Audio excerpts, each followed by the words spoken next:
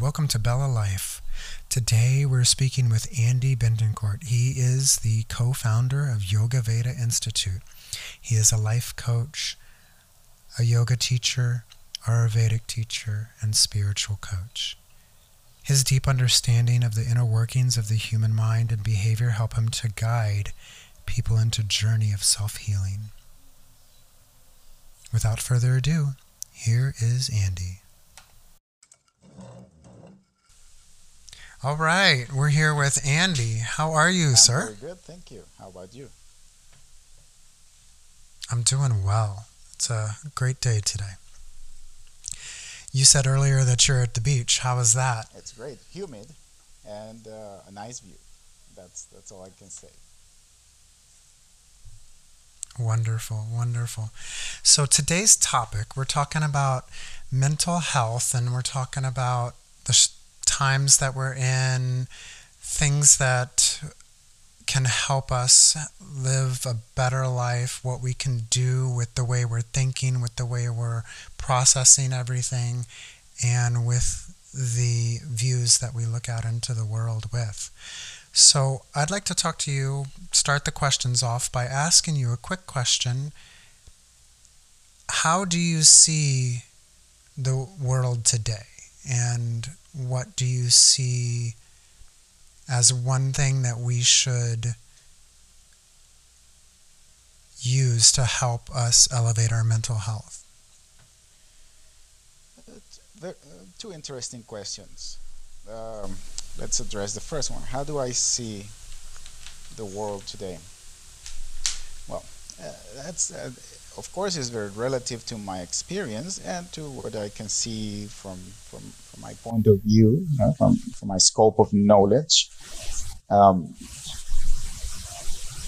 The interesting part about this question is that one of the teachings of yoga is that we can create our own reality.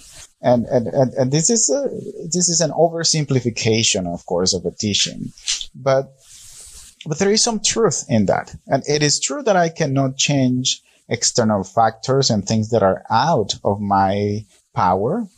But I do have, as we say that, the power to create the way I think and the way I see the world, how I interact with those things that are coming from the outside.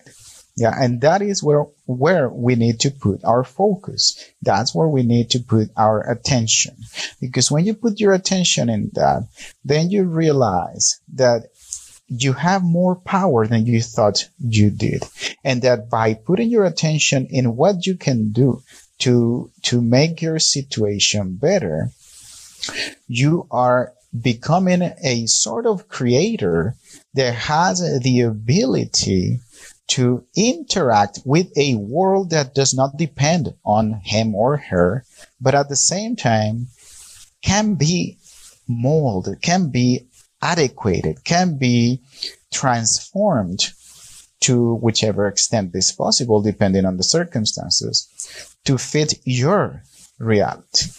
And of course, we have to say this does not mean that I become a dreamer that has no capacity to see the material external circumstances.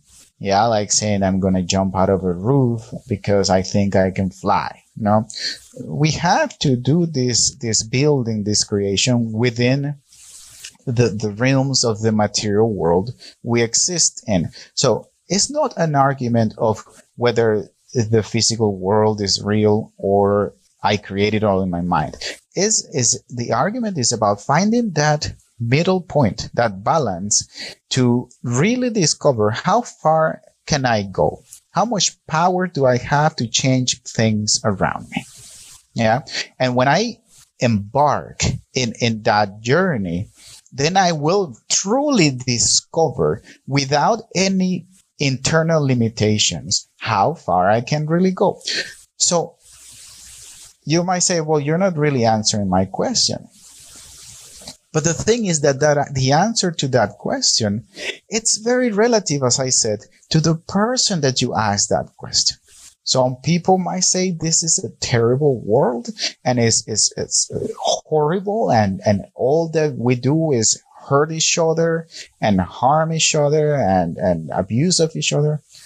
And don't take me wrong, there is some truth in that statement. We cannot, again, deny what is there, what is happening outside of my scope. I cannot deny that. But the way I perceive it and what from that perception I do to change it, to modify it, that is what truly matters. A good example for this is when a tragedy happens in your life, and you take the tragedy as what it is, a tragedy, but you make the best of it.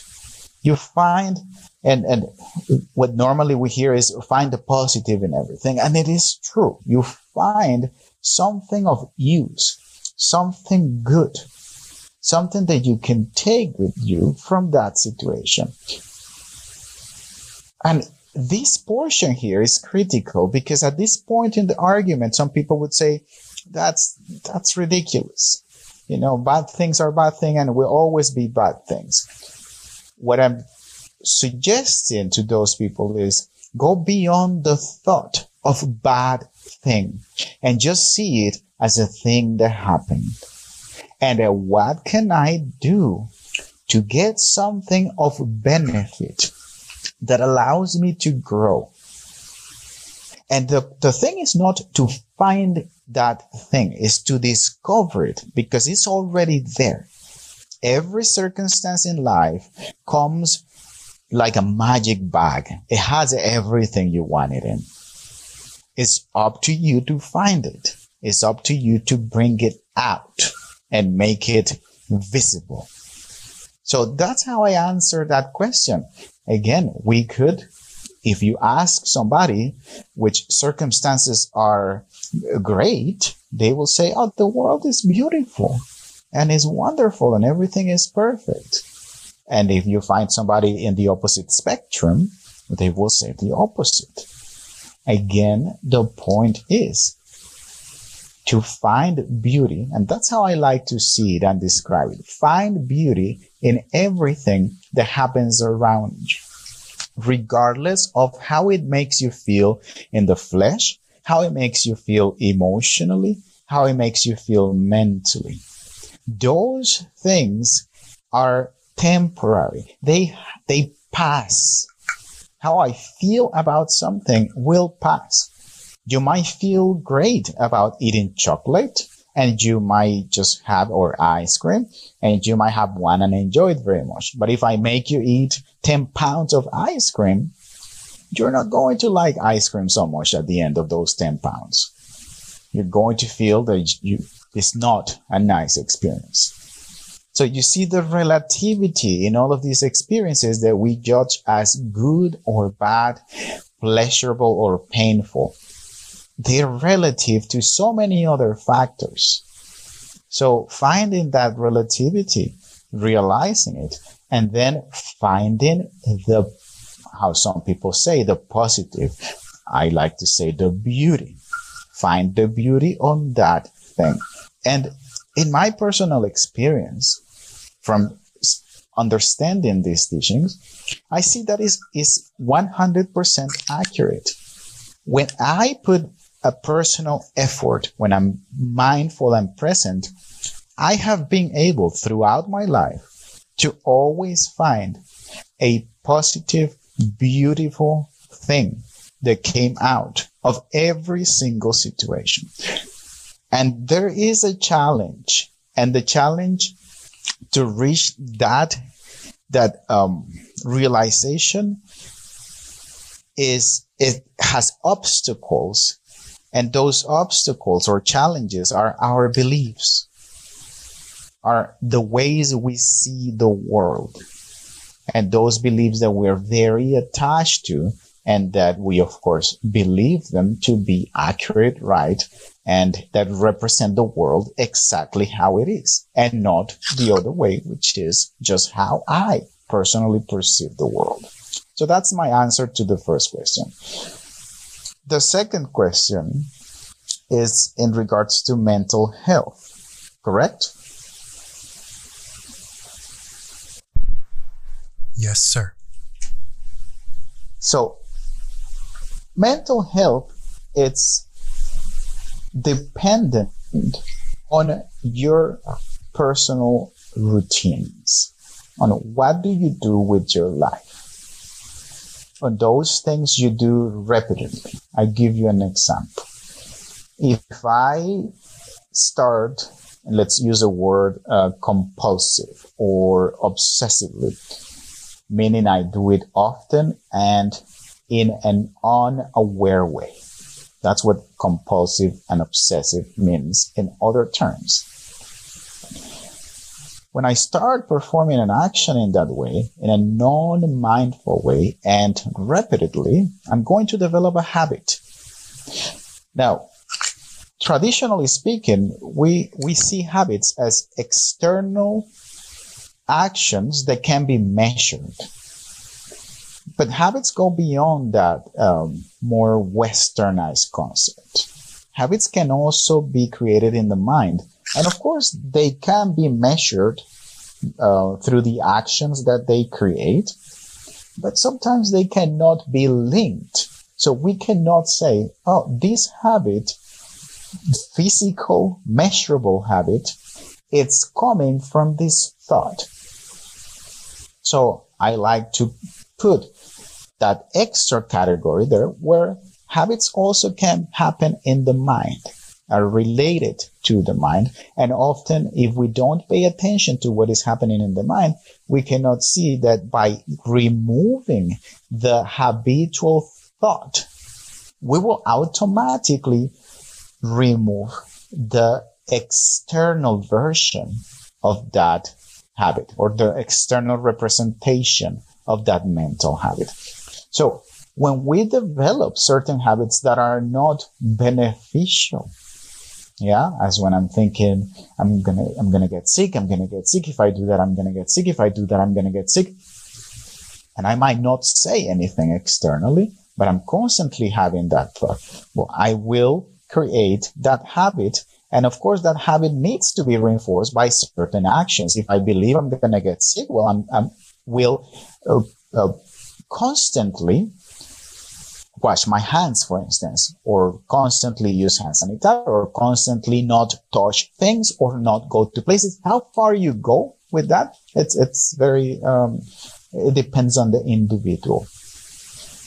So creating a routine that allows you to live a life that is coherent with your surroundings and not with your personal view of the surroundings will allow you to remain in a balance. And what happens when we are in balance is that we don't develop mental diseases. Or in this case, of course, that transform into physical diseases. So in order to keep our mental health, we have to look at overall, what are we doing in our daily life? What am I constantly doing? What are these little things that I think that takes me to sometimes say something or sometimes perform an action that are creating these habits that, of course, mold your character, that define who you are. I hope these answers satisfy you and the audience. They are not the conventional answers that maybe you might hear from, I don't know, books and other people, but they are, in the way I see it, and also with the teachings of yoga, they are a more holistic, they're seen from a more holistic way. Does that make sense, Chris? Absolutely, that makes sense. And I really enjoy the way you articulated that.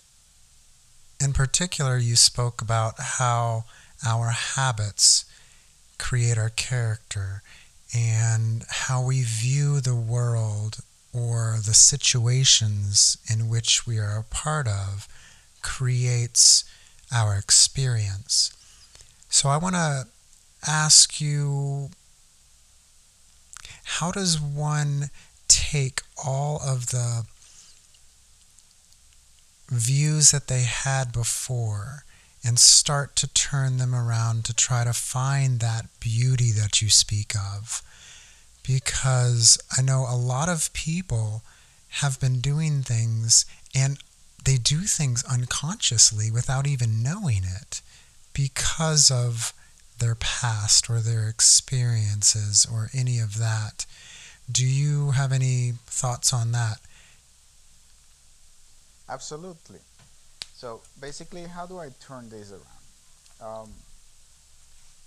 There is a concept that is in psychology, it's called cognitive dissonance. Yeah.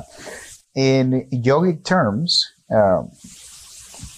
we see it as being coherent with what you think, what you speak, and what you do. Yeah. If you are in using the psychological term in cognitive dissonance, what is going to happen is that you're always going to have this feeling, this voice, this sense that something is not right.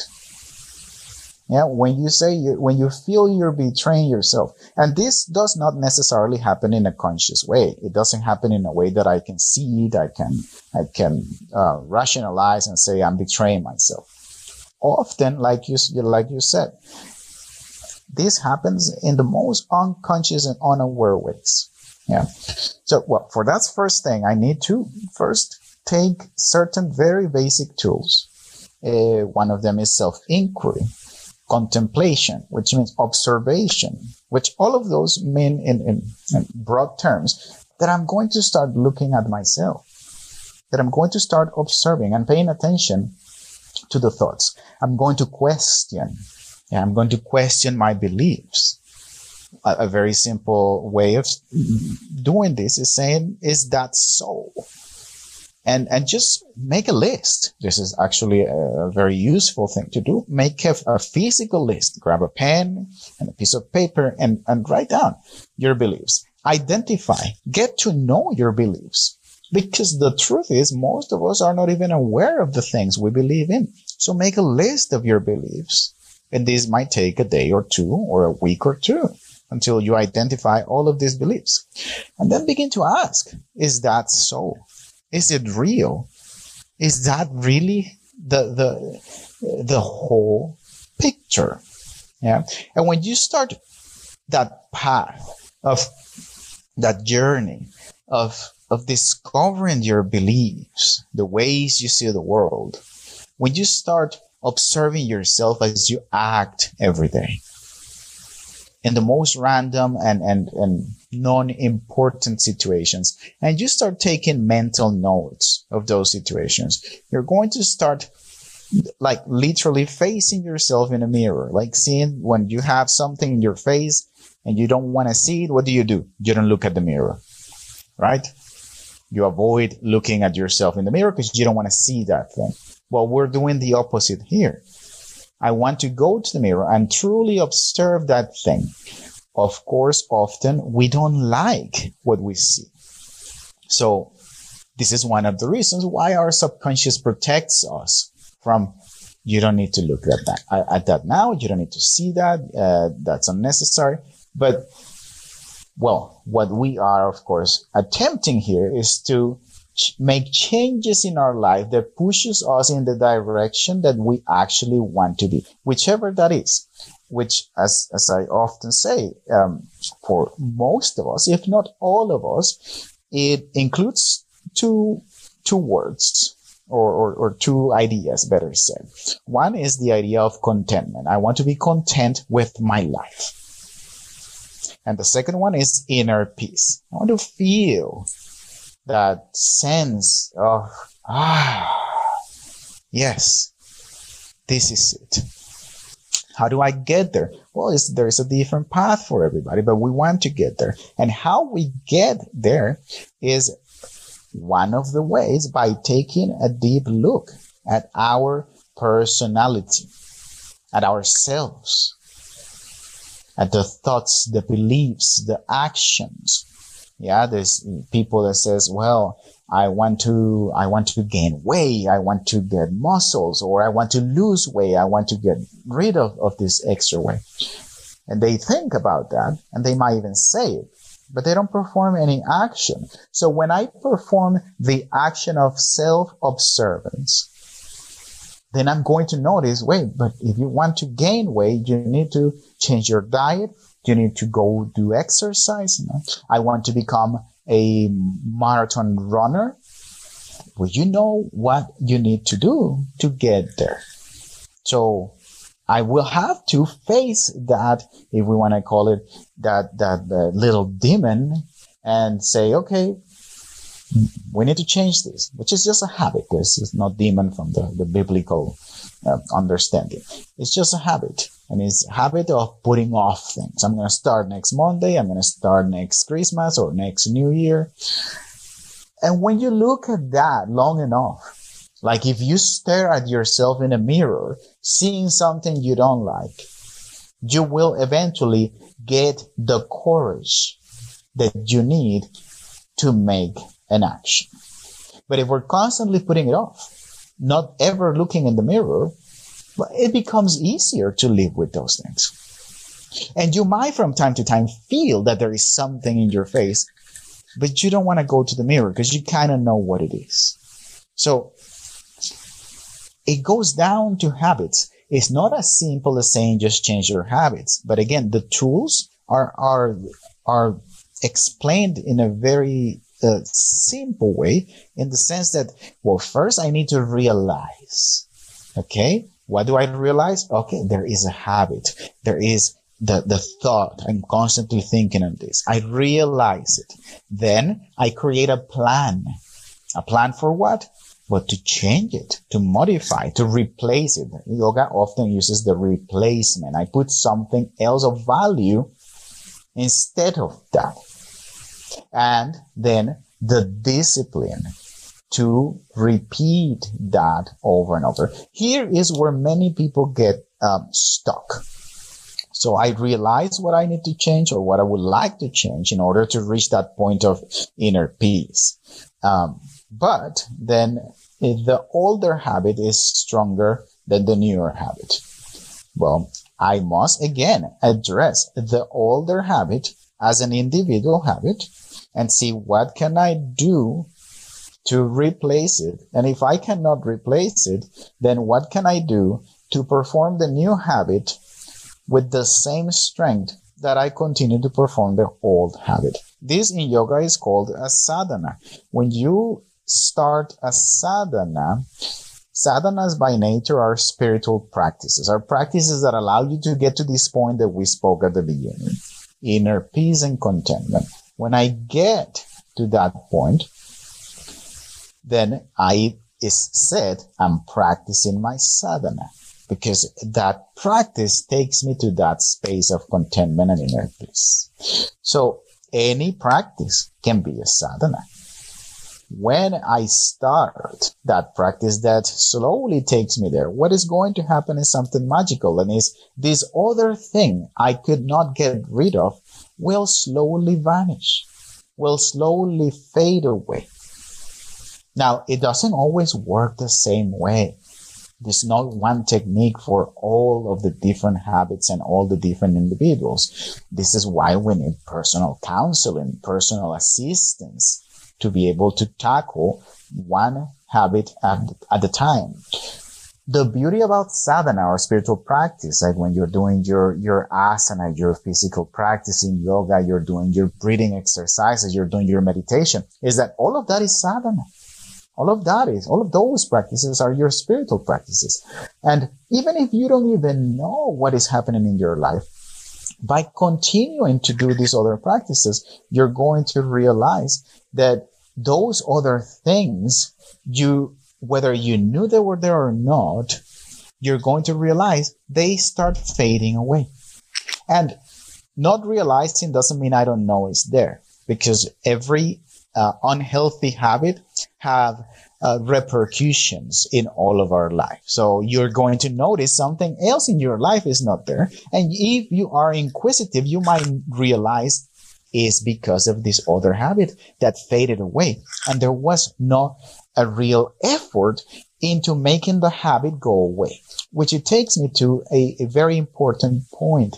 We must make an effort to focus on what matters, not into what doesn't matter. And what matters, I mean, those things that nourish my soul, that make me get to that space of contentment and inner peace. I focus on those things.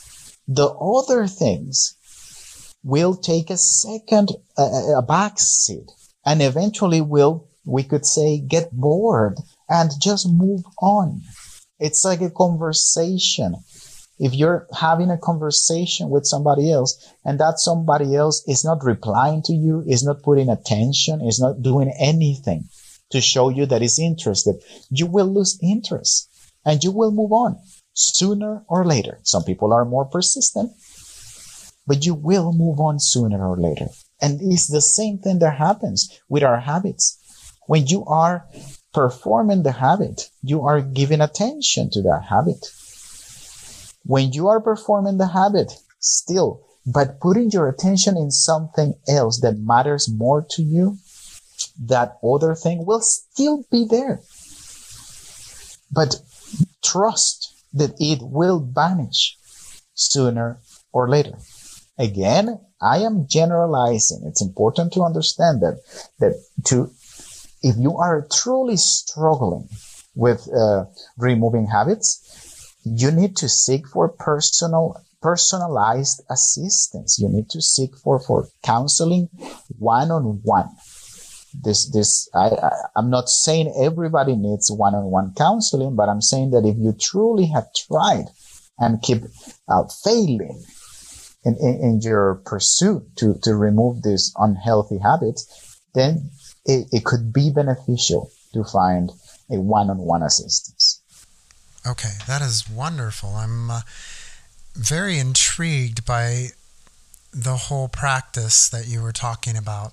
You had talked about everything being a spiritual practice or a sadhana, and those things help pull you out of the current mindset, that current set of beliefs that hold you in the position that you're in.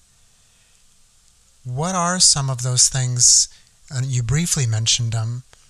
Can you go in a little bit detail about a couple things that someone can do to help foster this change? Yeah, absolutely. It goes down to routine. So I don't want to insinuate that you must do yoga in order to reach this space of inner peace. Yeah. But at the same time, well, the yogic practices are tailored and developed to allow us to reach that space. Yeah. So when you embrace these specific practices, you will sooner or later get to that space, and you will stay in that space more and more the more you do the practices. But this does not mean that I need to change my religion, or I need to change into practices I'm not really into. What is more important here is to understand the mental aspect, that I must realize that I have the power to change this. And I must then create a plan. In this case, yoga already developed that plan for you, and carry on with practicing it. So when we talk about yoga, we say asana, which is the physical aspect of the practice, the what today most of people understands as yoga. Yeah, you go to a studio and you practice all these different postures. But here's the catch. I can do that. I can do all that. I can go to the studio. I can practice the physical postures, but not much is happening. I mean, I'm getting stronger. My muscles are more flexible. Maybe I feel more relaxed, but not much is happening. And this has to do with where is my attention. And what I mean, not much is happening, is I don't really see these transcendental changes that Andy's talking about. I don't see my unhealthy habits just fading away. And this is directly related to where your intention and your awareness is. Your intention and your awareness must be in the present moment, in experiencing what is happening in the present moment. So when I'm practicing all these different positions and bending back and forth and standing on my head and so on, my mind is there in my body, is in what is happening at that moment, in your breath. So your whole being is present. When you perform it in that way, then it doesn't really matter what you're doing. Whether you are in an asana class or yoga class, or you are doing a pranayama or breathing class, or you're riding your bicycle in the mountains or whatever it is. If you are in that space of awareness, mindful, present, you're present in that action that's taking place, you will notice that you start connecting with a part of yourself that, well, if you're not in that space, you cannot have access to. I often use this analogy of going to the theater to watch a movie and falling asleep. You can go to the same theater as many times as you want, but as far as you're asleep, you will not be able to remember the movie because you were not present. So it's the same thing when I'm performing life itself, Chris. These truly have nothing to do with asana or pranayama or meditation. It has to do with us developing the ability to be fully present in our lives. So when I'm fully present, of course, certain tools are more effective than others. And in this case, we know, because it's been practiced for thousands of years, that asana, pranayama, meditation, and many of these techniques of yoga are more effective at getting you to that space of inner peace and contentment much faster, because they are tailored and created for that, especially if they are individualized for the one person that's practicing, which is, it make it many times more effective. But that is not this is focusing on the tool and not on the practitioner. We must focus on the practitioner. Yeah. So the pranayama itself is not going to change your life. The asana, the posture itself, is not going to change your life. The thing is, they're so powerful that even into being practiced by an unaware person, they will still have an effect. The thing is, it might most likely take longer because there is a gap, the gap of unawareness that needs to be filled with the practice. But when that awareness is already there, then no questions. There are certain practices, in this particular, the yogic practices, that will become much more powerful. But so we need to understand that we have to create the space. And you don't need to do prior practices. You don't need to have any special preparation or the blessings of anybody. You just need to make a conscious decision. I am going to be present during this 90-minute yoga class, asana. I'm going to be present. And I will, when I catch myself not being present, I will bring myself back. And some of you might say, is that it? Is that all you have to do? For now, yes. One step at a time.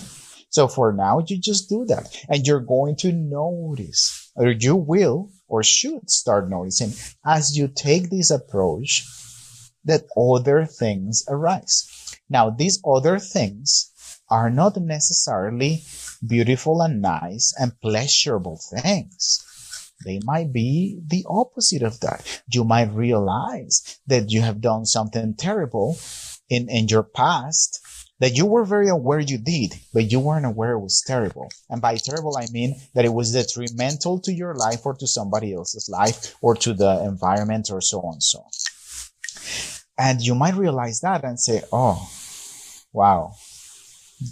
Okay. And apologize. Apologize to yourself, apologize to the world, apologize to whoever you need to. So this is the part that many people in this path don't tell us about. And is that it's not a path that is full of flowers and beautiful experiences. Of course, they are there too. But it's also a path where we come to face everything we have done, everything we currently do. And the beauty about this is that, well, what is done, but you still have a choice. In today's world, you have a choice. And that is the choice you can make to change life from today onward. And with this, I need to also say, if you're not able to change it right now, don't be concerned, because you will still be able to do it progressively.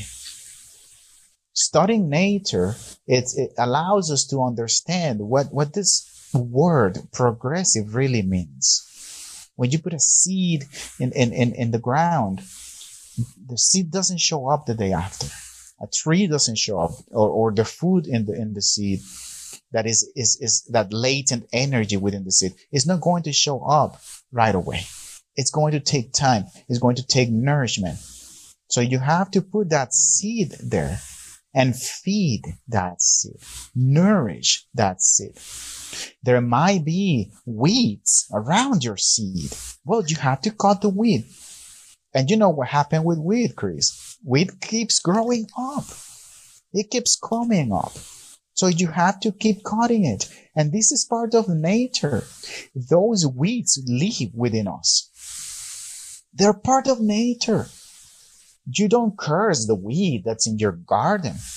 You just deal with it, because it will always be there. It will always find a way. You might have the most beautiful garden, and weed always find its way through. And you have to just trim it down and be vigilant, because you know it most likely will come back. Why? Because it's part of nature. You continue to nourish your seeds, your garden, and to take care of the weed. That is what we must understand. Life, because you embark in this spiritual path, does not become all of a sudden beautiful and perfect. Weed and this so-called negative aspects of life will always be there. And it's important also to not see them as negative things, but simply understand that they are part of life. That weed is as beautiful as the food that is growing in the garden.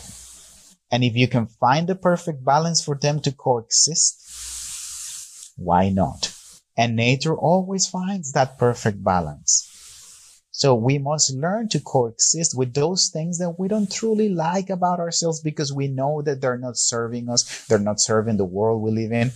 And you must just make sure you keep them short, that you don't allow them to grow. Like in a garden, if you left the garden alone, weed will grow and take over. No questions asked. So you must be vigilant. I hope that makes sense. That makes sense. That absolutely makes sense. I wanted to highlight a couple of things that you talked about that stood out to me. You talked about how the weeds, and that primarily means your thoughts, your beliefs, things about yourself that you may not want in your life, they're always going to be there, and they're going to find ways to show up in everywhere, in the most beautiful settings and the most places in life. They'll find up everywhere. And one of the things that stood out to me is that all you have to do is be vigilant to cut them down, to trim them down, to watch yourself in the moment and see how it affects you, and make changes to overcome that. And that is powerful. That is extremely powerful, because that takes everything away from the external world, all the blame and the situation isn't right and all this stuff. It takes it away and gives the power to the individual. I think that is highly profound, and it's often very, very hard to distinguish that you have that much power, especially when you have so much going around. Like maybe, for instance, there's just a ton of weeds or a ton of situations. We don't have enough money. We don't have the right job. We don't live in the right place or have the right tools that we need. How do we continue to motivate and move in that direction when the external world is so much, so those weeds are so much? How do you do that? Well, this material world is, believe it or not, and to the extent that this sentence I'm about to say can go, it exists because of thought. Yeah. So forget about the mountains and the ocean and all those things. That's not what I'm talking about. I'm talking about your personal experience as an individual human being. That is also very relative and quite illusory. Let's not go there right now. Thought creates reality, Chris. To the extent that that's possible, thought creates reality. So we must be vigilant, using the same analogy of the weed. Non-beneficial thoughts are weed. They are that weed growing up in your garden. So take that analogy of the physical real garden and put it inside of your mind, and see that the beneficial thoughts, the ones that allow you to be in a space of contentment, are the flowers and the food and all those things you actually want to have in your garden. And those things that you don't want to have in your garden, in this case the weed or other things, are those non-beneficial thoughts, those thoughts that take you farther from contentment and farther from inner peace. So you must do that trimming, that gardening within yourself. But how do you do that, Chris? Imagine going back to the garden. How can I recognize the weed from the good stuff? Well, I must become used to this thing in front of me. I need to learn how to recognize how a papaya tree looks when it's little, or how a corn looks next to weed. I must learn to recognize all of these different aspects. In the same way, in my mind, I need to recognize which thoughts are nourishing and taking me closer to this space of inner peace and contentment, and which thoughts are not. And of course, we know what needs to be done. Those other thoughts need to be trimmed. How do we trim a thought? That analogy of the garden works great, but how do I trim a thought? You do not carry on with the thought. You don't allow the thought to make a movie out of the thought. Or you don't allow your mind, better said, to create a movie out of the thought. You don't create a chain of thoughts. So you have one single thought, and that single thought starts with that. And it might be external stimulus or internal stimulus that create that one thought. And that thought on its own has no power. How do I know this? Because I have analyzed my own mind. And when you take the time to analyze your own mind, you will also realize that one thought on its own has no power. The power comes from the subsequent thoughts that give form to an idea, to a belief, and so on and so on. But when I realize the thought, like, for instance, I'm tired. And if you just leave that thought there might be a feeling of tiredness. And that's why, like I said, well, in this case, it's an internal experience. But when you create a story, a movie around that thought, that is when it becomes powerful. So this is the equivalent of letting the weed grow to the point where it takes over the nutrients of the other things you want in your garden. It takes over the view. It takes over the space. It doesn't allow you to see the good stuff. All right. So I must be constant and vigilant in those thoughts. First, I must recognize them. So when I recognize the thought, immediately, what do? I move on. I accept that the thought is there. I don't push it away. I don't deny it. I say, okay, it's there. And I thought it right there. I don't create a sentence, a story, or a movie based on that thought. And you must try this out so you understand the principles of this exercise that I'm proposing. You must try it out. And as everything creates in life, when you try something out for the first time, you might find out that you're not that great at it. You might find out that it doesn't really work as promised. But you will also find out that as you do it more often, you become better at it. And you gain proficiency to the point that you might be able to call yourself a master of that. And everything in life works the same way. Nature works the same way. The mind is not separate from that. So the mind also works the same way. When I practice more and more grabbing those thoughts as they show up and letting them there, not creating a chain of thoughts. Yeah. The mind, the way I explain it, because that's the way I see it. Imagine this carousel that's just turning and turning, and there are pictures in all of them. There are several pictures, and it's just spinning like the wheel of fortune, and then at some point it stops. And when it stops right in front of you. And there is a picture right there, or a word, however you envision, depending the kind of brain that you have. And you're going to see this thing there. That's a thought. It might be a word in the form of an image or whatever it is. And it's your choice to take it out of the wheel or spin the wheel again. So if you realize that it's a thought that is not beneficial, what you're going to basically do is spin the wheel again.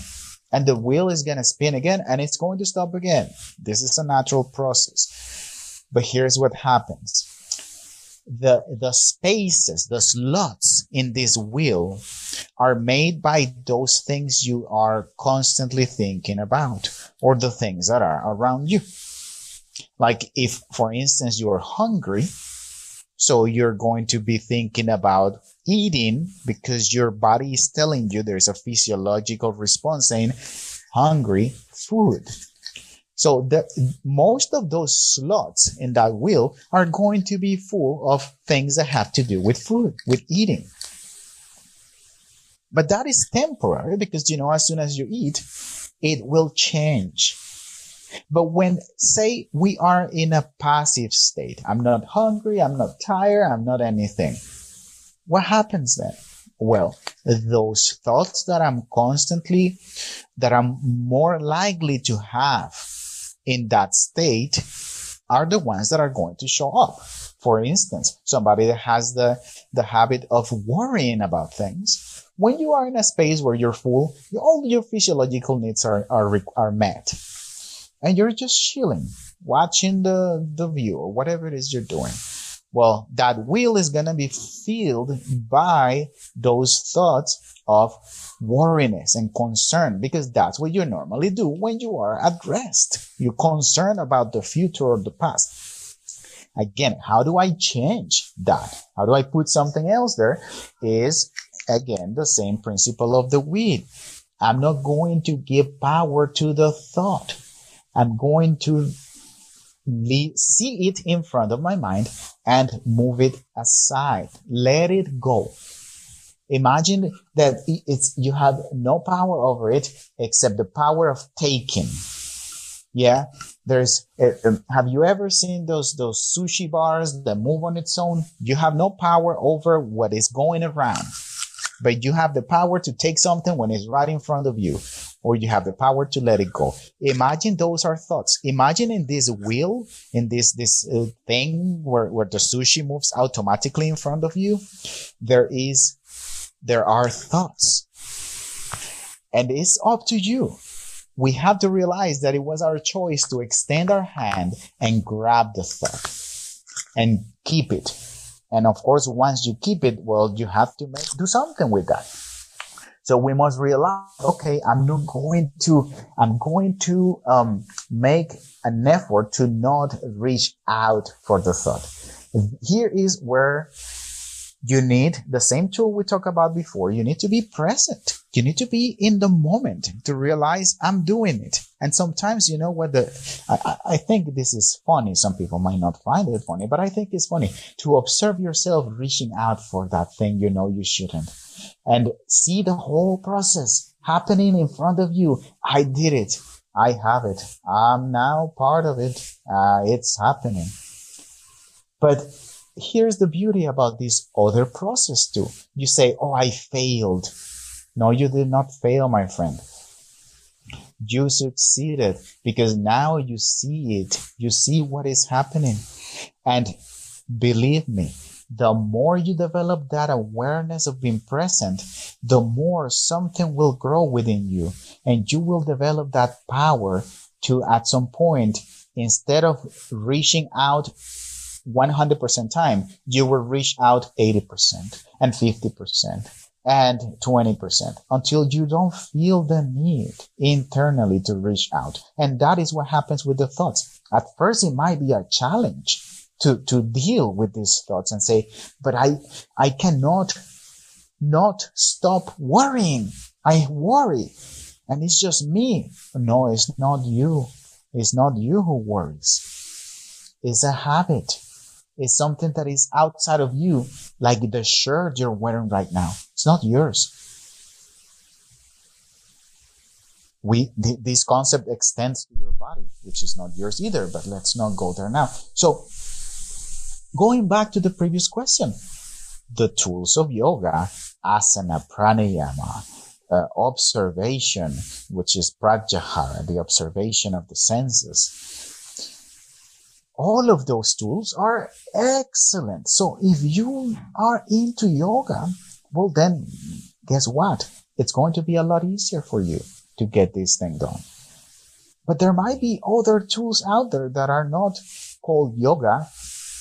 They are still the same, but they're not called yoga. They will work better for you. So we have to see that first. Well, yeah, these tools are tailored for it, and I'm going to go on it. This process, Chris, is a conscious-unconscious process. So it's a process in which sometimes I am consciously doing things and sometimes I'm unconsciously doing things. The important part is that everything I'm doing, or most of the things I'm doing in my life, are supporting my final goal of inner peace and contentment. So whatever I do, whether it's conscious or unconscious, is taking me to that space.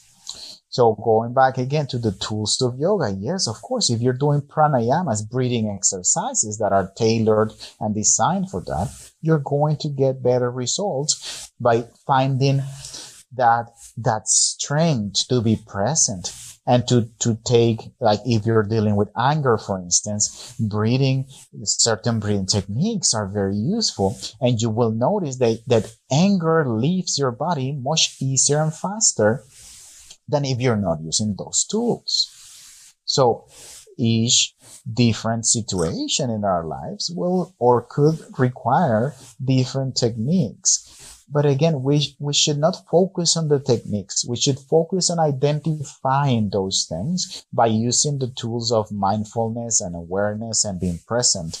And through that, then saying, okay, like in your house, Chris, when you have something that needs to be fixed, you first need to identify what needs to be fixed.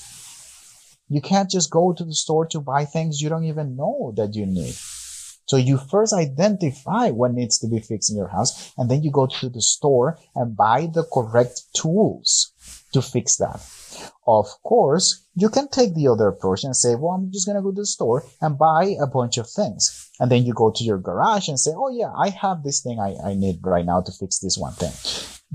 This is the equivalent of doing your practice every day, doing asana, doing pranayamas, doing all of these practices every day diligently. What's going to happen is that when something arises within you, you already have the tools to deal with. You have been working on it, even though you didn't have that issue there. I hope that makes sense. Yep. Yes, sir. That absolutely makes sense. And very fascinating. It's a huge topic. I want to turn the tables quickly towards the end here and talk a little bit about you. What are you passionate about? What is Andy's passion? Well, I can answer that very briefly by saying life itself. I'm passionate about life, and when you're passionate about life, you realize that you can be passionate about so many individual things that make up life. But I'm passionate about observing life itself, and it might sound silly, but truly is, because when I observe life as it is, it shows me and teaches me so much, Chris. As we're having this conversation right now, and we're talking about observing nature. Yes, I told you that I'm at the beach right now, and I can see that when you're at the beach, metal have a hard time. Metal have a real hard time in the ocean, in front of the ocean. You get rust, and I can see a lot of rust around me, and that links to what we have been talking about for the last hour. When I see the issue and I see there is rust, I understand that it's part of life. I can't be upset about the rust or the salt doing what it's supposed to do. What can I do? Well, all I can do is go scrape it off and paint it and wait until it happens again, until rust do its thing and I do my thing. And that's what I'm passionate about finding the balance in life. That our planet and the universe is constantly showing us how it's always in a perfect balance. And of course, we cannot ignore that. We are not helping the planet right now to remain in balance. Yeah? And that's a whole different topic. But it's beautiful to see how when we leave nature alone on its own, nature always finds a way to bring everything back to a perfect balance. And when I observe nature, I find ways to use that same wisdom that nature has to use it within me. Nature is constantly nourishing me and giving me all these answers that sometimes I don't even know I was looking for. And it teaches me how I can apply that in my personal life.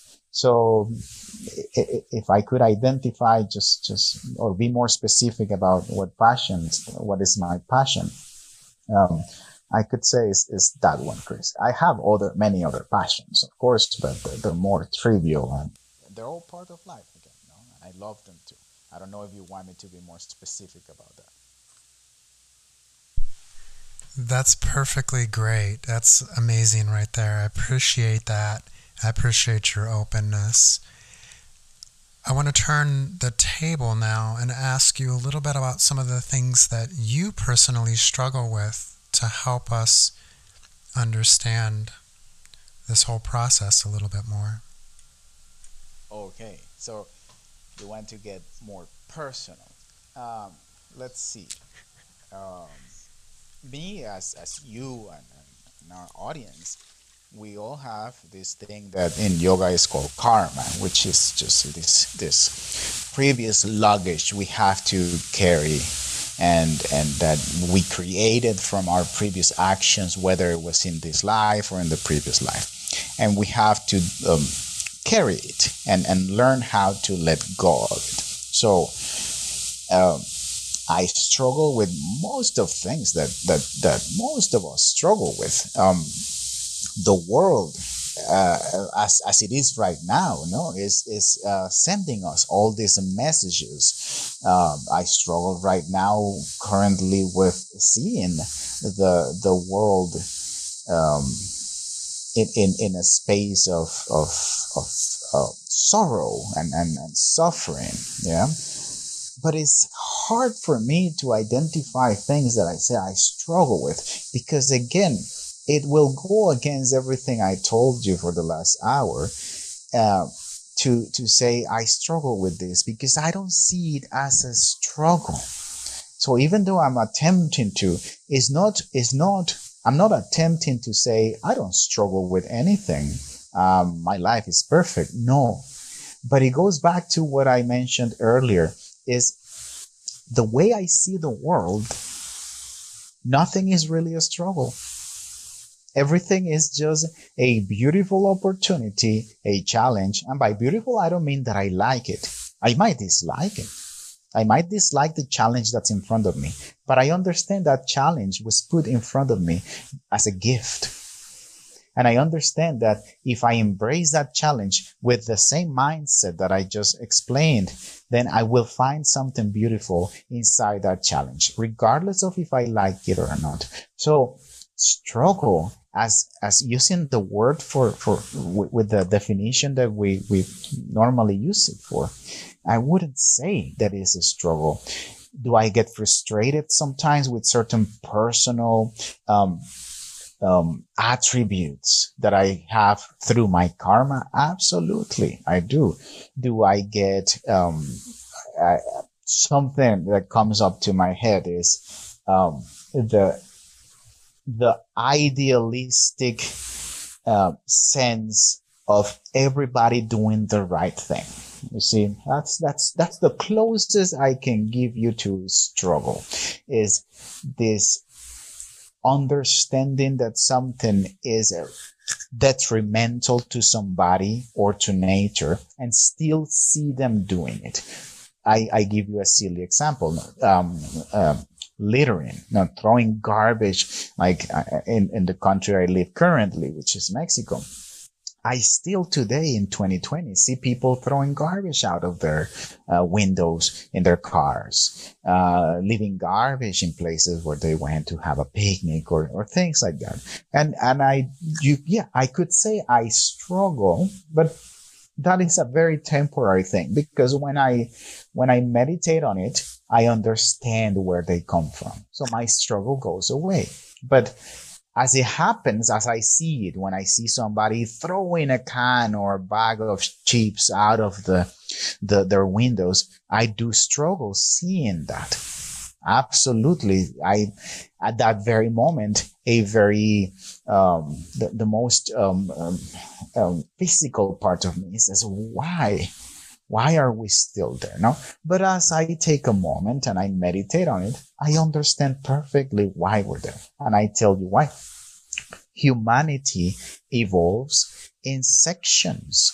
And right now, for instance, what we are experiencing is a major shifting in consciousness. All of these things that we're seeing globally, from the virus to all the different things we're seeing in the news that are happening massively throughout the world, are nothing but the consciousness expansion showing itself. It's nothing but the transformation, the elevation, whichever word you want to use, of our consciousness as a community, as a group.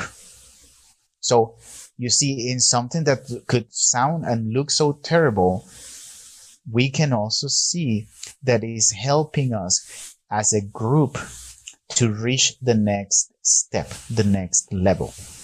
And I understand that there are still individuals. When we have a shift in consciousness, it doesn't mean every single individual goes to that new space. Some will stay in the space behind, in the step behind, and some will be already ahead of us and be 2, 3, 5, 10 steps ahead of us. That will always be like that. But again, the struggle as per se, it's very temporary, Chris. Because again, when we take the moment to analyze the thoughts and so on, we see that yes, experiencing humanity, it's something we all have to do. To experience emotions is something we all have to do.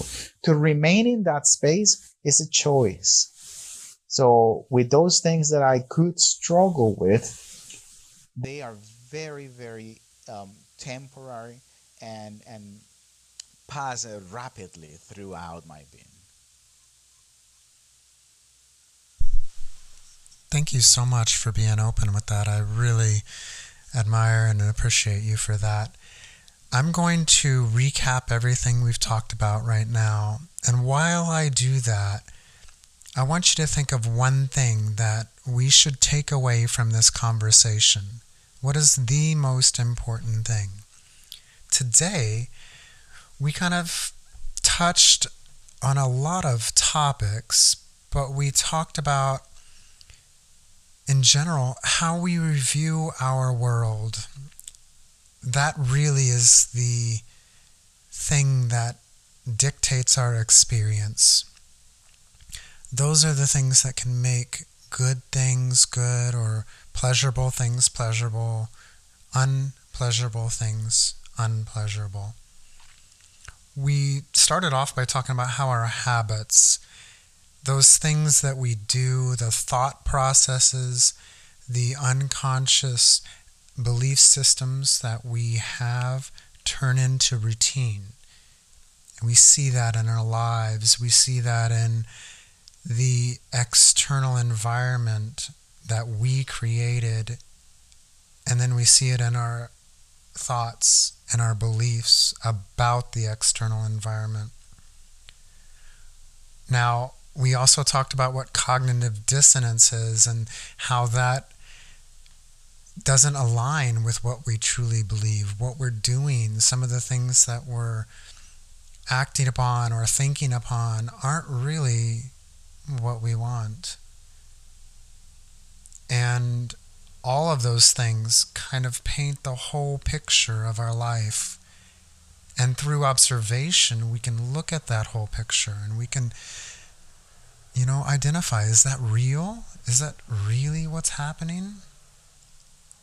And through that, we can take a note. We can observe, we can find out and look at what we're doing and how we're feeling and what we're thinking, and we can take those small changes and we can make those towards what will make us content, what will make us happy. We can change those thoughts.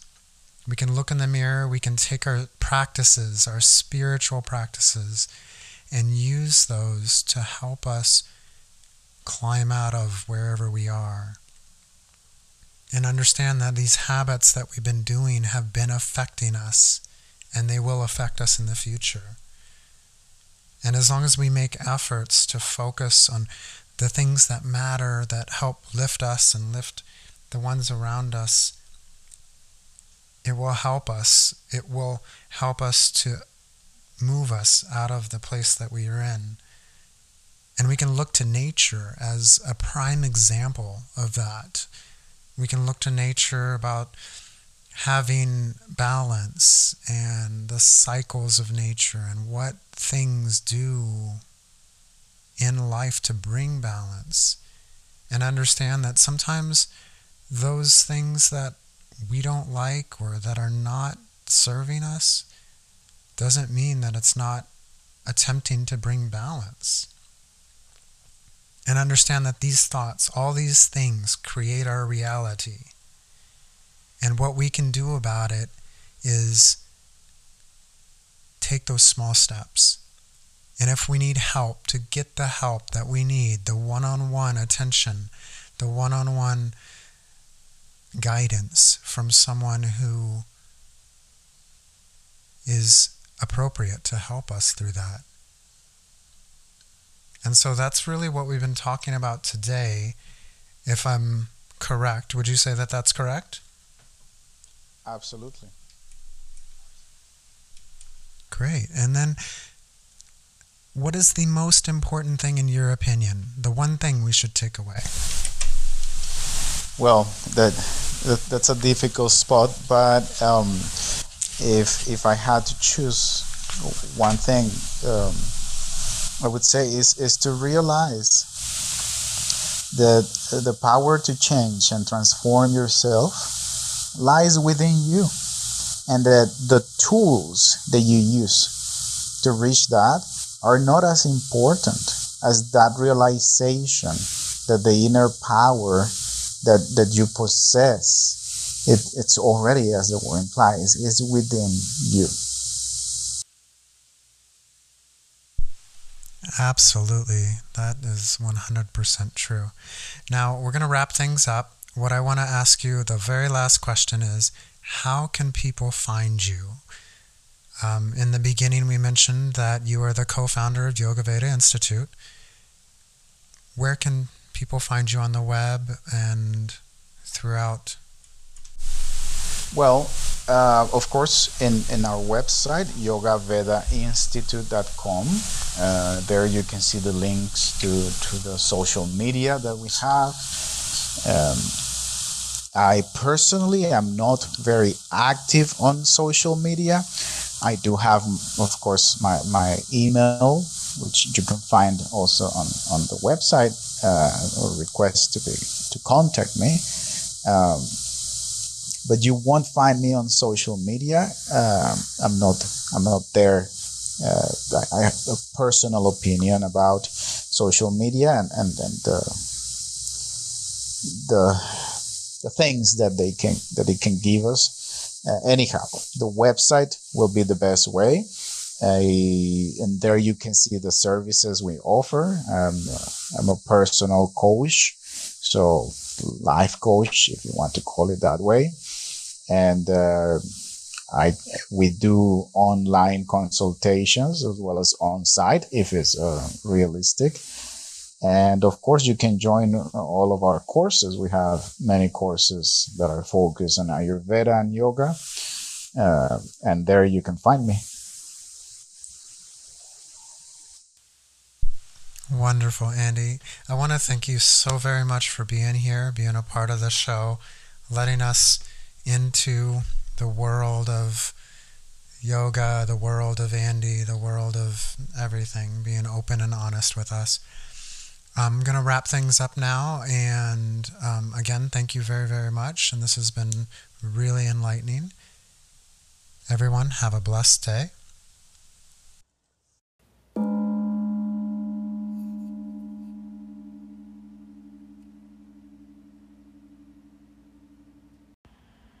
Bella Life, where health and wellness starts with you.